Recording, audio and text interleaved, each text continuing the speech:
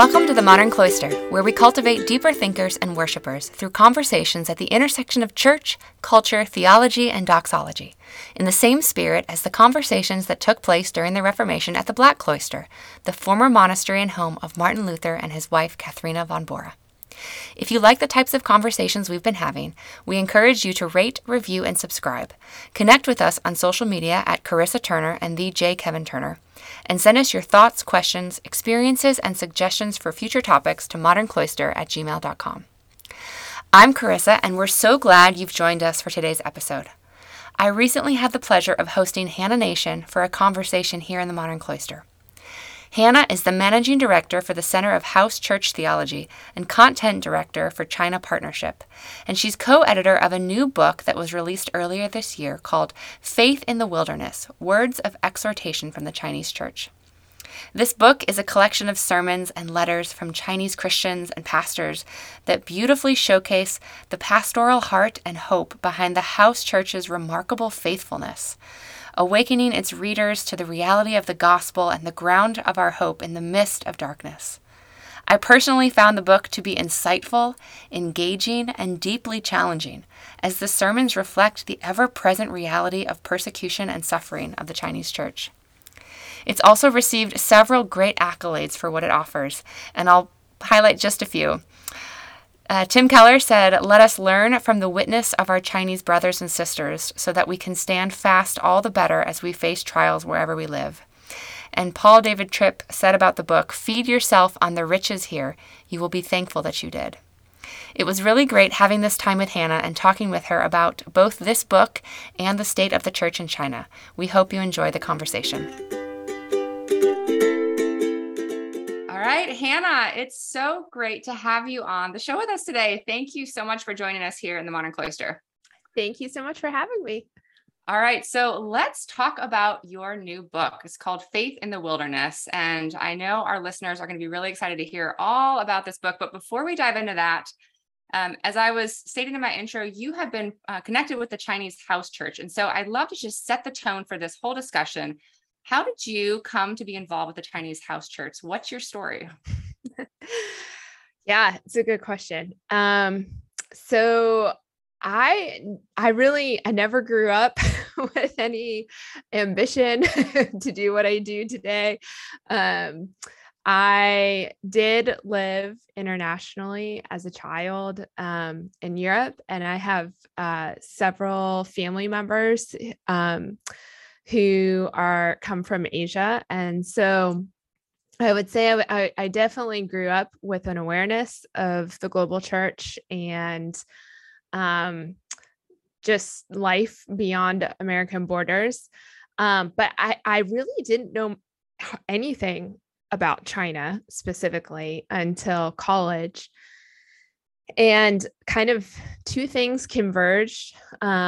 My sophomore year in college, my dad is a physics professor, and he had a grad student who was Chinese. And she began attending a Bible study in my parents' home and became a Christian that year. So I knew her and interacted with her and her family. And then at the same time, there was a group of friends at college who had taught English in China for a summer, and they came back and they were just super excited about it, had this amazing experience. So I kind of randomly out of the blue decided that I also was going to go teach English in China for a summer. And I had a very holy motivation of wanting to see the Great Wall. Understandable. Yeah.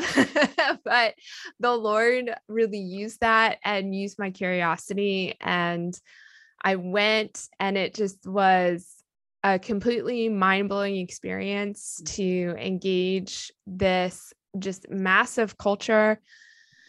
You can't go to China and just be bowled over by how many people are there.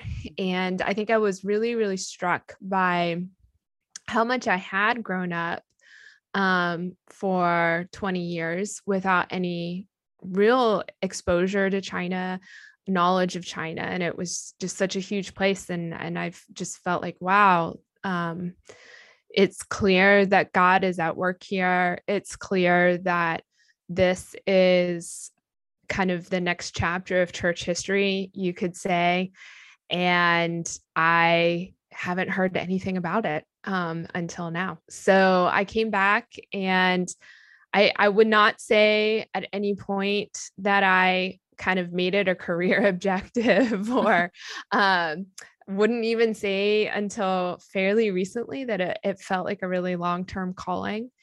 But essentially, the Lord just kept bringing me further into increased engagement with the Chinese church. And I ended up living in China for a couple of years, involved in ministry. And then I worked in the US with Chinese international students for a long time.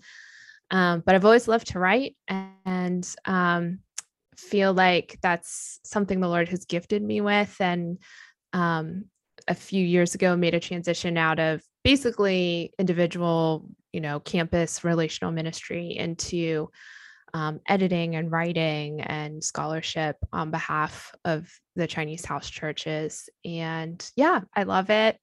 It's challenging and rewarding, and has had a huge impact on my own personal faith and just my understanding of the Lord and what he's doing in our world. That's fascinating. And I think it speaks to what you and I were just talking about right before we hit record to start this, the power of what seems like a small decision in the beginning that just begins this trajectory that can't be stopped almost. And it sounds like that's a lot of really what happened for you. And so here you are all these years later, living a life and pursuing a calling that you only had an inkling of in the beginning, and the way that God nurtures that. That's really neat. So, but before we jump into the book, I'd love to know, so what exactly is your role with the Center for House Church Theology? Is that the name of the group? Yep. Did I say that correctly? Okay. Yes. So what are you doing there now? So connect the dots from where you started to what does that look like? And then we'll jump into the book, I promise, in just a minute.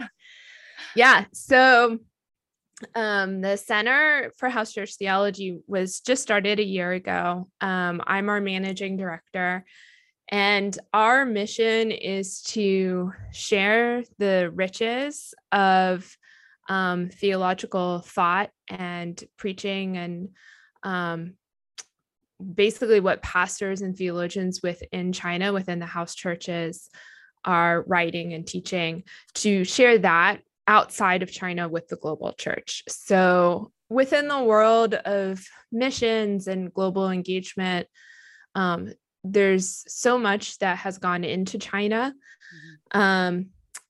We really feel like it is now time to give back, you could say, in a sense that as much as there has been so much serving China, equipping China, they have their own perspectives on things, and they have voices that are to be heard in our global community. And so we are focused on translating their work and publishing it and promoting it. I would say right now our main focus is on the English speaking world. But we definitely have a heart to expand beyond that to additional contexts. We really believe that so many cultural contexts would benefit from hearing just the wisdom, the theological wisdom of the Chinese house churches that we know and we are connected to. I love that. And I couldn't imagine a better segue into my next question, which goes right into the book. And again, the name of the book is Faith in the Wilderness, Words of Exhortation from the Chinese Church. And my question to you to get us started in that space is, what is the story behind the creation of this book? Or another way I like to ask the question is, why this book and why now? Yeah. So, well, it's a little bit of a long story. So. We have time. You're good. So I've worked for a long time to try to publish writing from China for the broader American market and context. And it's been a complicated process. It's taken us a really long time to figure out how to do it and partners for that work. But basically, at the beginning of 2020, there was a large conference or convention of Asian church leaders, and a lot of Chinese house church leaders left China to attend this convention. It was held in Malaysia. And I was there. I was at that meeting, working with people from North America who were attending. And basically, the Wuhan lockdown took place the week before this conference was supposed to begin. So this was January of 2020, the end of January of 2020. And as you can imagine, it was quite difficult for the Chinese attendees. And it was quite difficult for the organizers to figure out what to do. But very quickly, it became clear that just a lot of people would not be able to leave China and attend this conference. So the leadership of the Chinese delegation decided to live stream the conference into China.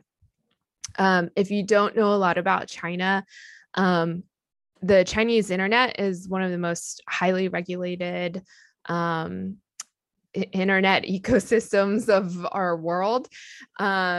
It's not open and free to just live stream whatever you want into it. So they were doing this at risk to themselves in a lot of ways. But they soon discovered that there were just tens of thousands of device logins across the country.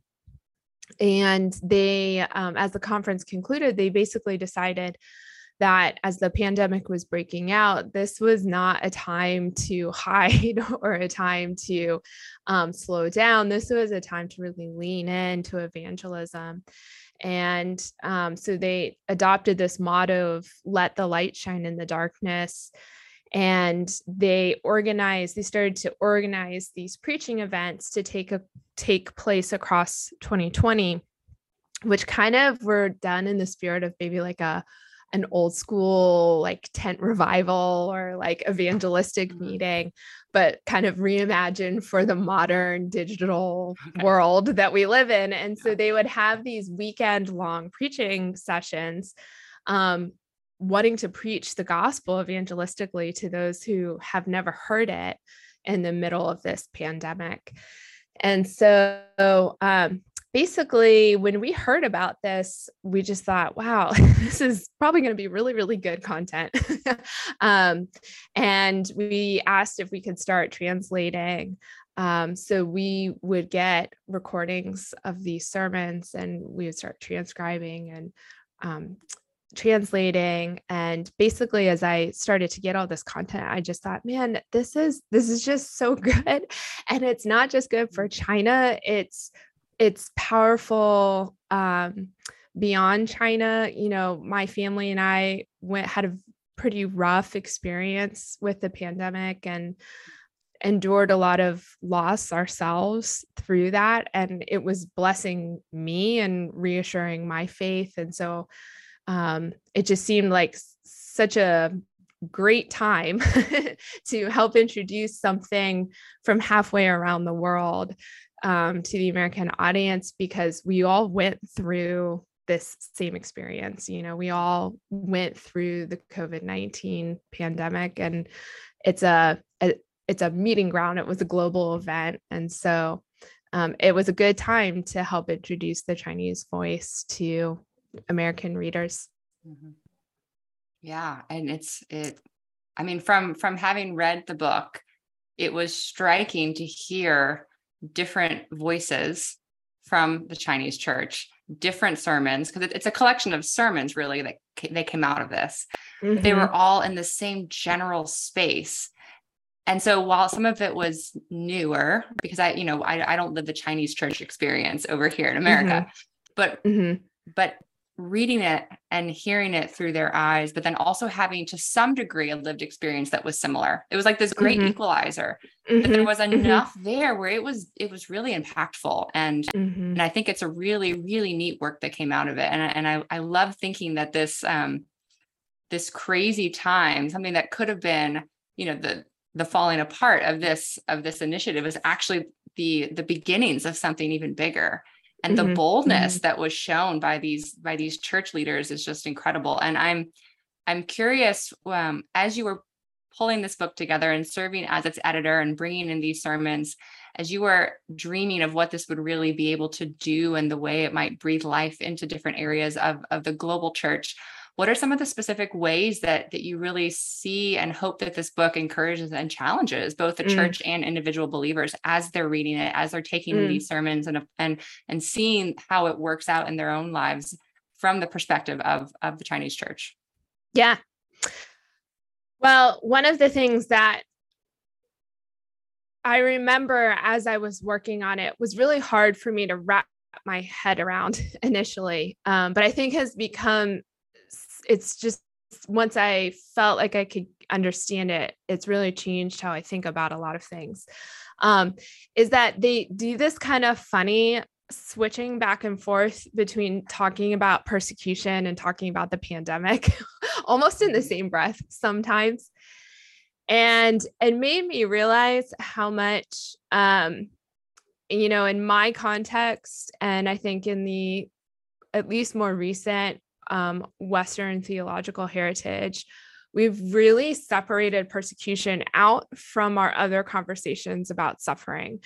And so we kind of have we treat them like two very different topics. We think about, the suffering that might surround things like cancer or divorce, or one pastor in the book talks about the loss of a child. We kind of think about those things maybe on one side, and then we kind of think about topics like church-state relationship and persecution and like cultural witness, like in a very different category, in a very different box. And I realized how much they hold those two things together. And I think the reason they're able to hold those things together is that they see how, as Christians, we follow a Savior who suffered in this world. Christ's life on this earth was marked by suffering, and it was marked by many forms of suffering, not just one form of suffering. Christ suffered in many, many ways. And so a lot of the pastors and leaders that we've translated, they frequently talk about how Christians are called to suffer with Christ, and that we fill up the afflictions of Christ. And essentially, they often reference the verse which says the servant is not above the master and the student is not above the teacher. And so if our master Christ in this life suffered, we can anticipate we will live that life with him. And I think it's a really healthy way to think about the topic of persecution. I think it kind of like demythologizes it a little bit, because I think, especially in a Western context where we haven't felt that type of persecution, it's very easy for us to make the topic of persecution this like really big thing that we make these heroes in it, and we kind of create these myths around it, but it also makes it very scary for us. And it gives us a lot of anxiety when the culture isn't happy with us, or we feel pressure from our broader culture. And I think what our Chinese brothers and sisters can say to us essentially is, this is no different from any other form of suffering you've already had to endure in your life. In all of these areas of life, Christ is asking you to lay down your life and follow him. They're all connected, and one is not more scary or overwhelming than the other. And so I think today that's a message we need to hear. I think that's a message that ought to be very encouraging to us. I think Christians, for sure, in the American context, and I think in a lot of neighboring contexts in Europe, we feel a good deal of anxiety about the fact that we're entering a post-Christian world and a post-Christian cultural reality. So I think it's not to be flippant about that reality, but to say we have there are people in the world who are more experienced with that reality that we can learn from and glean from, and it blesses us to hear from them. I also think it can be encouraging to Christians and other contexts of persecution. One of the reasons we're really interested in going beyond the English language even is just knowing and having a heart for churches and parts of Africa or parts of the Middle East where they also endure visible aggressive persecution. And they also, I think, would benefit from not just hearing from the American church, who doesn't know what it's talking about on these topics, but hearing from the Chinese church, who really are our older brothers and sisters in a sense on this topic. Yeah. Absolutely. I like the phrase you just used, our brothers and sisters, our older brothers and sisters in this topic. I like that thought that in a particular circumstance, people who have walked journeys that we have not, at least to the extent that that we have not, that they can provide that sort of almost mentorship of sorts. I mean, that's our term these days. We talk about mentors, but it's a sense of we've been here. We know the lay of the land, and we know what it looks like to walk obediently and with boldness in the face of things that we do not live here. Yeah. And as you were talking, I couldn't help but think about the ways in which I think at times in the Western church, and in particular in the American cultural church, we trivialize what it means to be persecuted. And so, I mean, if nothing else, this book allows a broader picture of what real persecution feels like, real deep systemic persecution looks like, that is past simply, you can't call something a Christmas tree any longer, of the sort, that sort of thing. Yeah. Well, and I think to kind of keep going on that question, I think one of the most important takeaways for me is that because of their theological understanding of suffering and suffering with Christ, it really shapes their response to persecution. And I think it's so clear in the book that they are very gracious in their response, and they actively seek to love their enemies. And I have just testimony after testimony of pastors who are arrested, and their response is two things. One, well, now it's time for me to repent of my idols, as I am in the car on my way to the police station. And two, now it's time for me to preach the gospel to people who might never otherwise hear it. The policemen who are going to be questioning me, and the prostitutes and the drug dealers that I'm going to be incarcerated with, and I just think that's a heart disposition towards your culture that I would love to see us have more of, that to be able to look at persecution. And again, we don't have persecution here. Let's just talk about cultural pressure, to be able to look at cultural pressure and not have it be a fearful thing, but to have it be a time where we repent of our idols and then lean into evangelism with those who maybe have no other ways to hear it. That's an incredible response to opposition to the Christian faith. Yeah. It makes me think about even, in the Bible, in the early church, that persecution was followed by the church growing in numbers, that people want to go where something is worth being persecuted for. And so one of the things that as I was reading through, and I don't know if this was in some of the notes about the book or something, but one of the phrases that caught my eye early in the beginning was that if we want our churches here to experience revival, the way we talk about, we need revival in our Western churches, that we need to look to those who are being revived, and those who are being revived are communities around the world that are experiencing this, and they're growing like crazy because people see there's something here. Whereas you can walk into so many, not all, I mean, it's hard to generalize, but you can walk in and to some churches here, and it doesn't feel like much is actually different from the cultures around us. And so it's just, it's such a unique picture into that. And I would love to know, as we're talking about some of the stories that came out, was there a particular part of this process for you personally, as you were reading these sermons and taking in these stories and doing all that, was there a particular moment that you realized how much this project had impacted you and your own understanding of that in your own journey? Yeah. I'm going to try not to get emotional. No one's asked me that quite like that before. Okay. Well, we're in uncharted territory. Yeah. So I mentioned briefly, we had a pretty rough couple of years with the pandemic. We essentially were, made homeless twice over. And it was hard. We lost, we essentially lost 2 lives, or kind of 2 communities.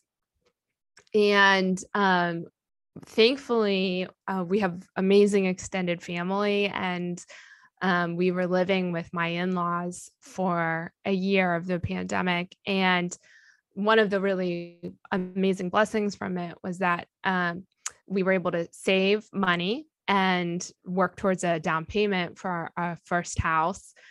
But we tried entering the housing market right when everyone else in America also tried entering the housing market. And so we got caught up in all the crazy market just craziness that hit the news at the beginning of 2021.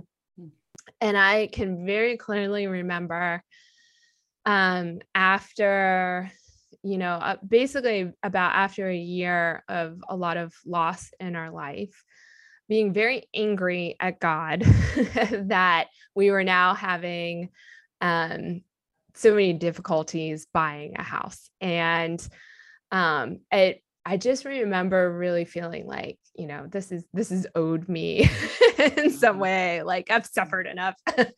And, but I was simultaneous to that working on this book, and it was such a challenge to just my American idols of comfort. It was very painful to give up that idol. It made me realize how much giving up your idols it's not a fluffy thing. It's generally a painful thing to give up your idols.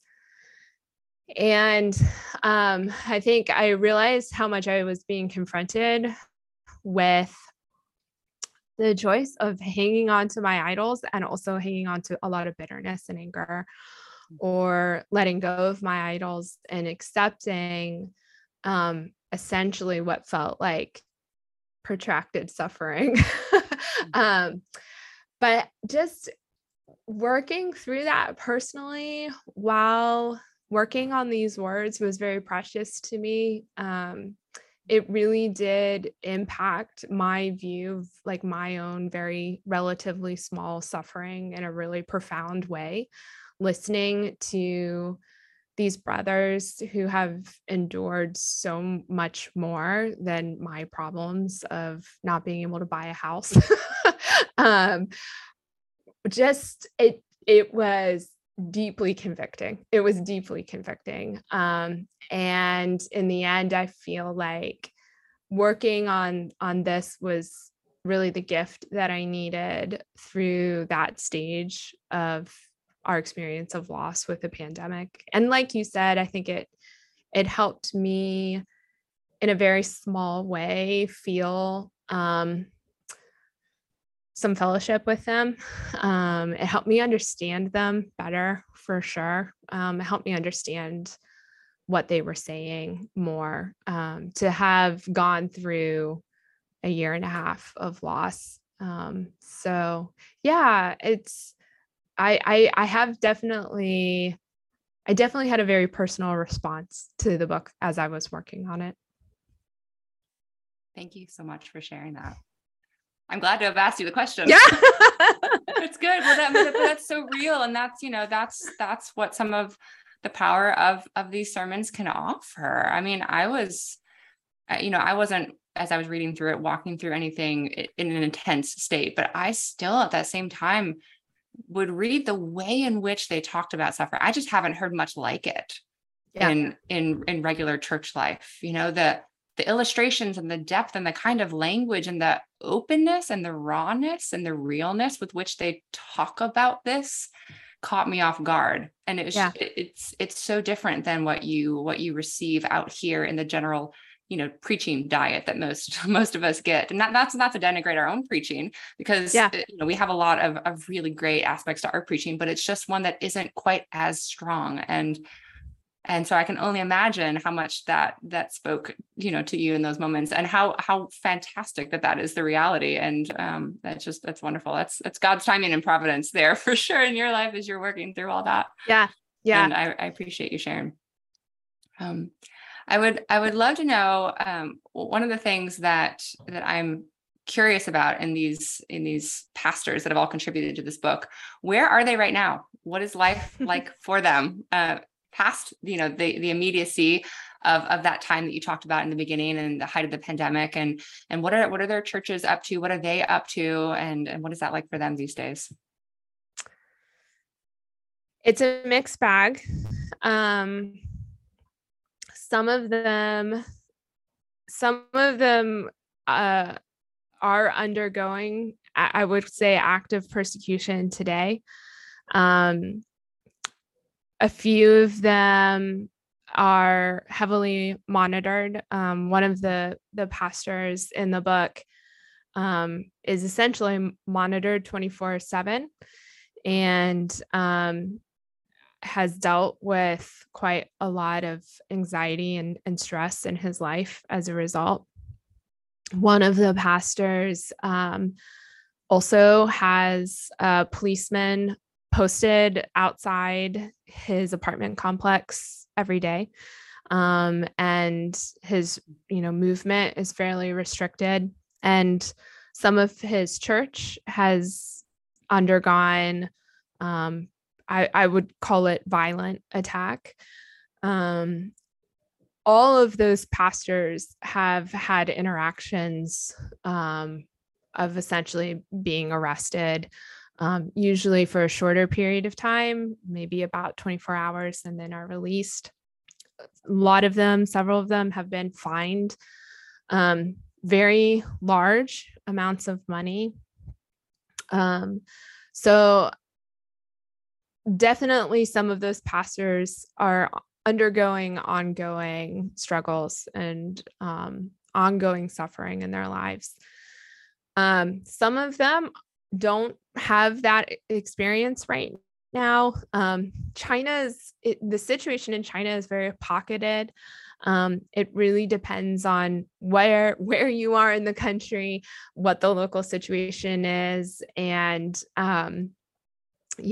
so some of the pastors have significantly more flexibility and leeway and are not under as much pressure. So one of the ongoing difficulties right now within China is still regarding COVID-19. Some of the areas of China, especially Shanghai, have had incredibly harsh lockdowns.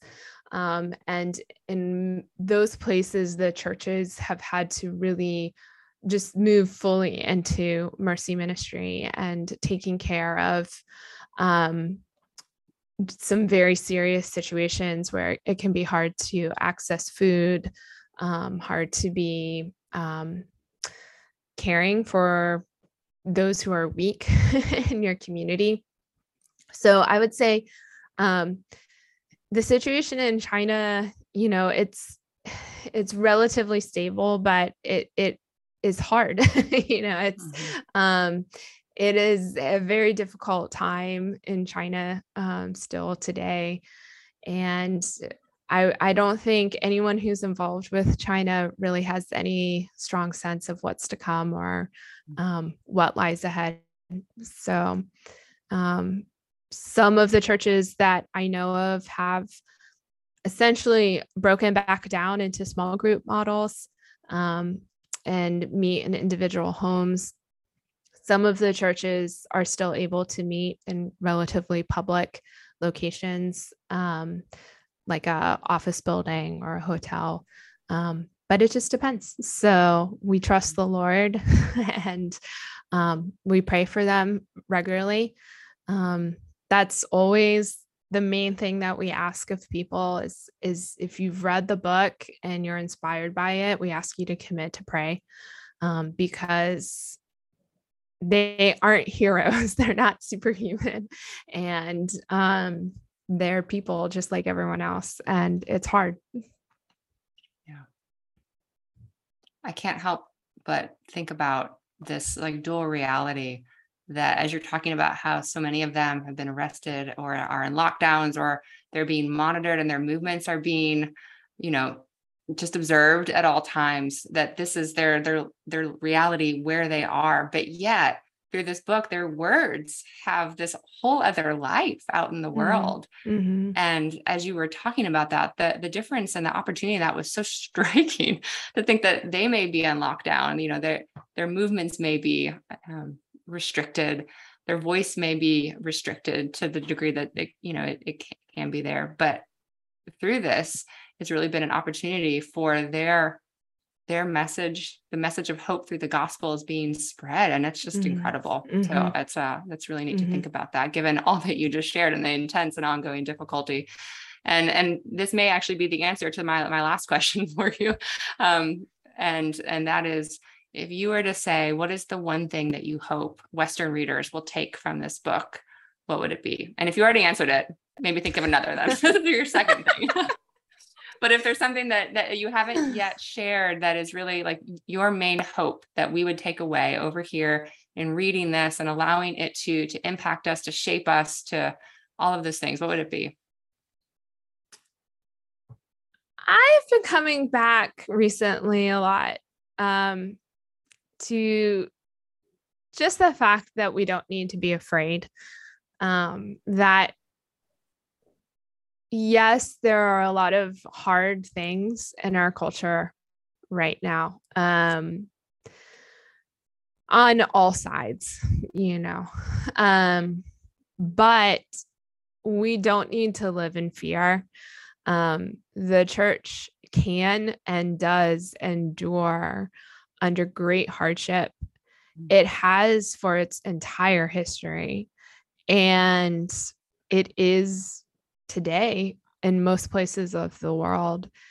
And I think no one wants hardship, and I think it would be wrong to want hardship. But when it comes, and it will come, there's no reason to respond in fear. And I think that paying attention to the words of those who not only are enduring, but are seeing, people come to Christ constantly, it should give us all the hope and the encouragement that we need to realize we don't have to live in fear. I have a friend, he came to the US for his seminary degree. He returned to China to plant a church right when the uptick of persecution really started again. And we had a lot of conversations about how much he was aware that he was counting the cost to return and to take his family back. They started their church plant right when his city went into lockdown, and he didn't know whether he could even plant a church.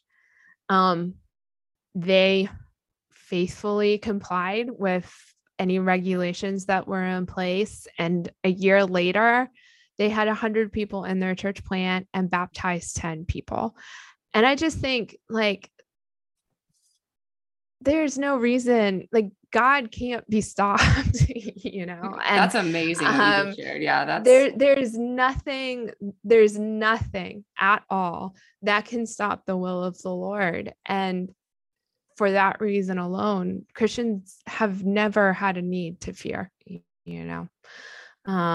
So I think what we need most is to be living in the grace of the Lord and doing what the church is called to do when at any point, you know. We don't need to do anything different today. We just need to follow Christ. Yeah, that'll be my takeaway for today.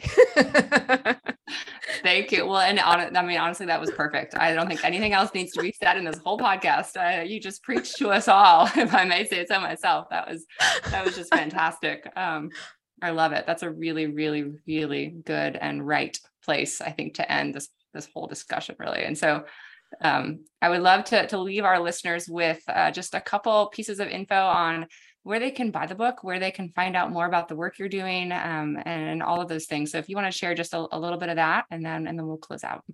Yeah. So the book is Faith in the Wilderness, Words of Exhortation from the Chinese Church. I'm Hannah Nation, Nation, like country. And you can find the book. You can really find the book anywhere you normally buy books. So it's available on Amazon. It's available on Christian Book. It's available on Barnes and Noble, I think. So wherever you usually go, you can find it there. You can learn more about what we're doing at housechurchtheology.com. I will say, we're still new. We have a lot coming down the road. We have another book coming out in December already, and 2 more in the works. So if you buy this book and you love it, I really encourage you to go to housechurchtheology.com and get on our mailing list. You can also find us on social media. We're on Instagram, Facebook, and Twitter. Just search for House Church Theology. I'm also on all of those platforms, and you can find me, Hannah Nation, on social media as well. Awesome. Well, thank you. And for all of our listeners who are also visual, we're going to put all of those links on our show notes so you can find them all easily as well. I think if you pick up this book, I highly encourage all of our listeners to. It's fantastic, and I think it'll be well worth your time. I think you'll leave refreshed and encouraged and challenged in a way that a lot of things, it offers you something that a lot of things don't. So I encourage everyone to go do it. Hannah, thank you so much for taking the time to be with us. It's been an absolute joy to have you with us. And hopefully we'll have you on again soon. Yeah, thank you. It's great to be here. All right. That's it for our show, guys. Thanks so much.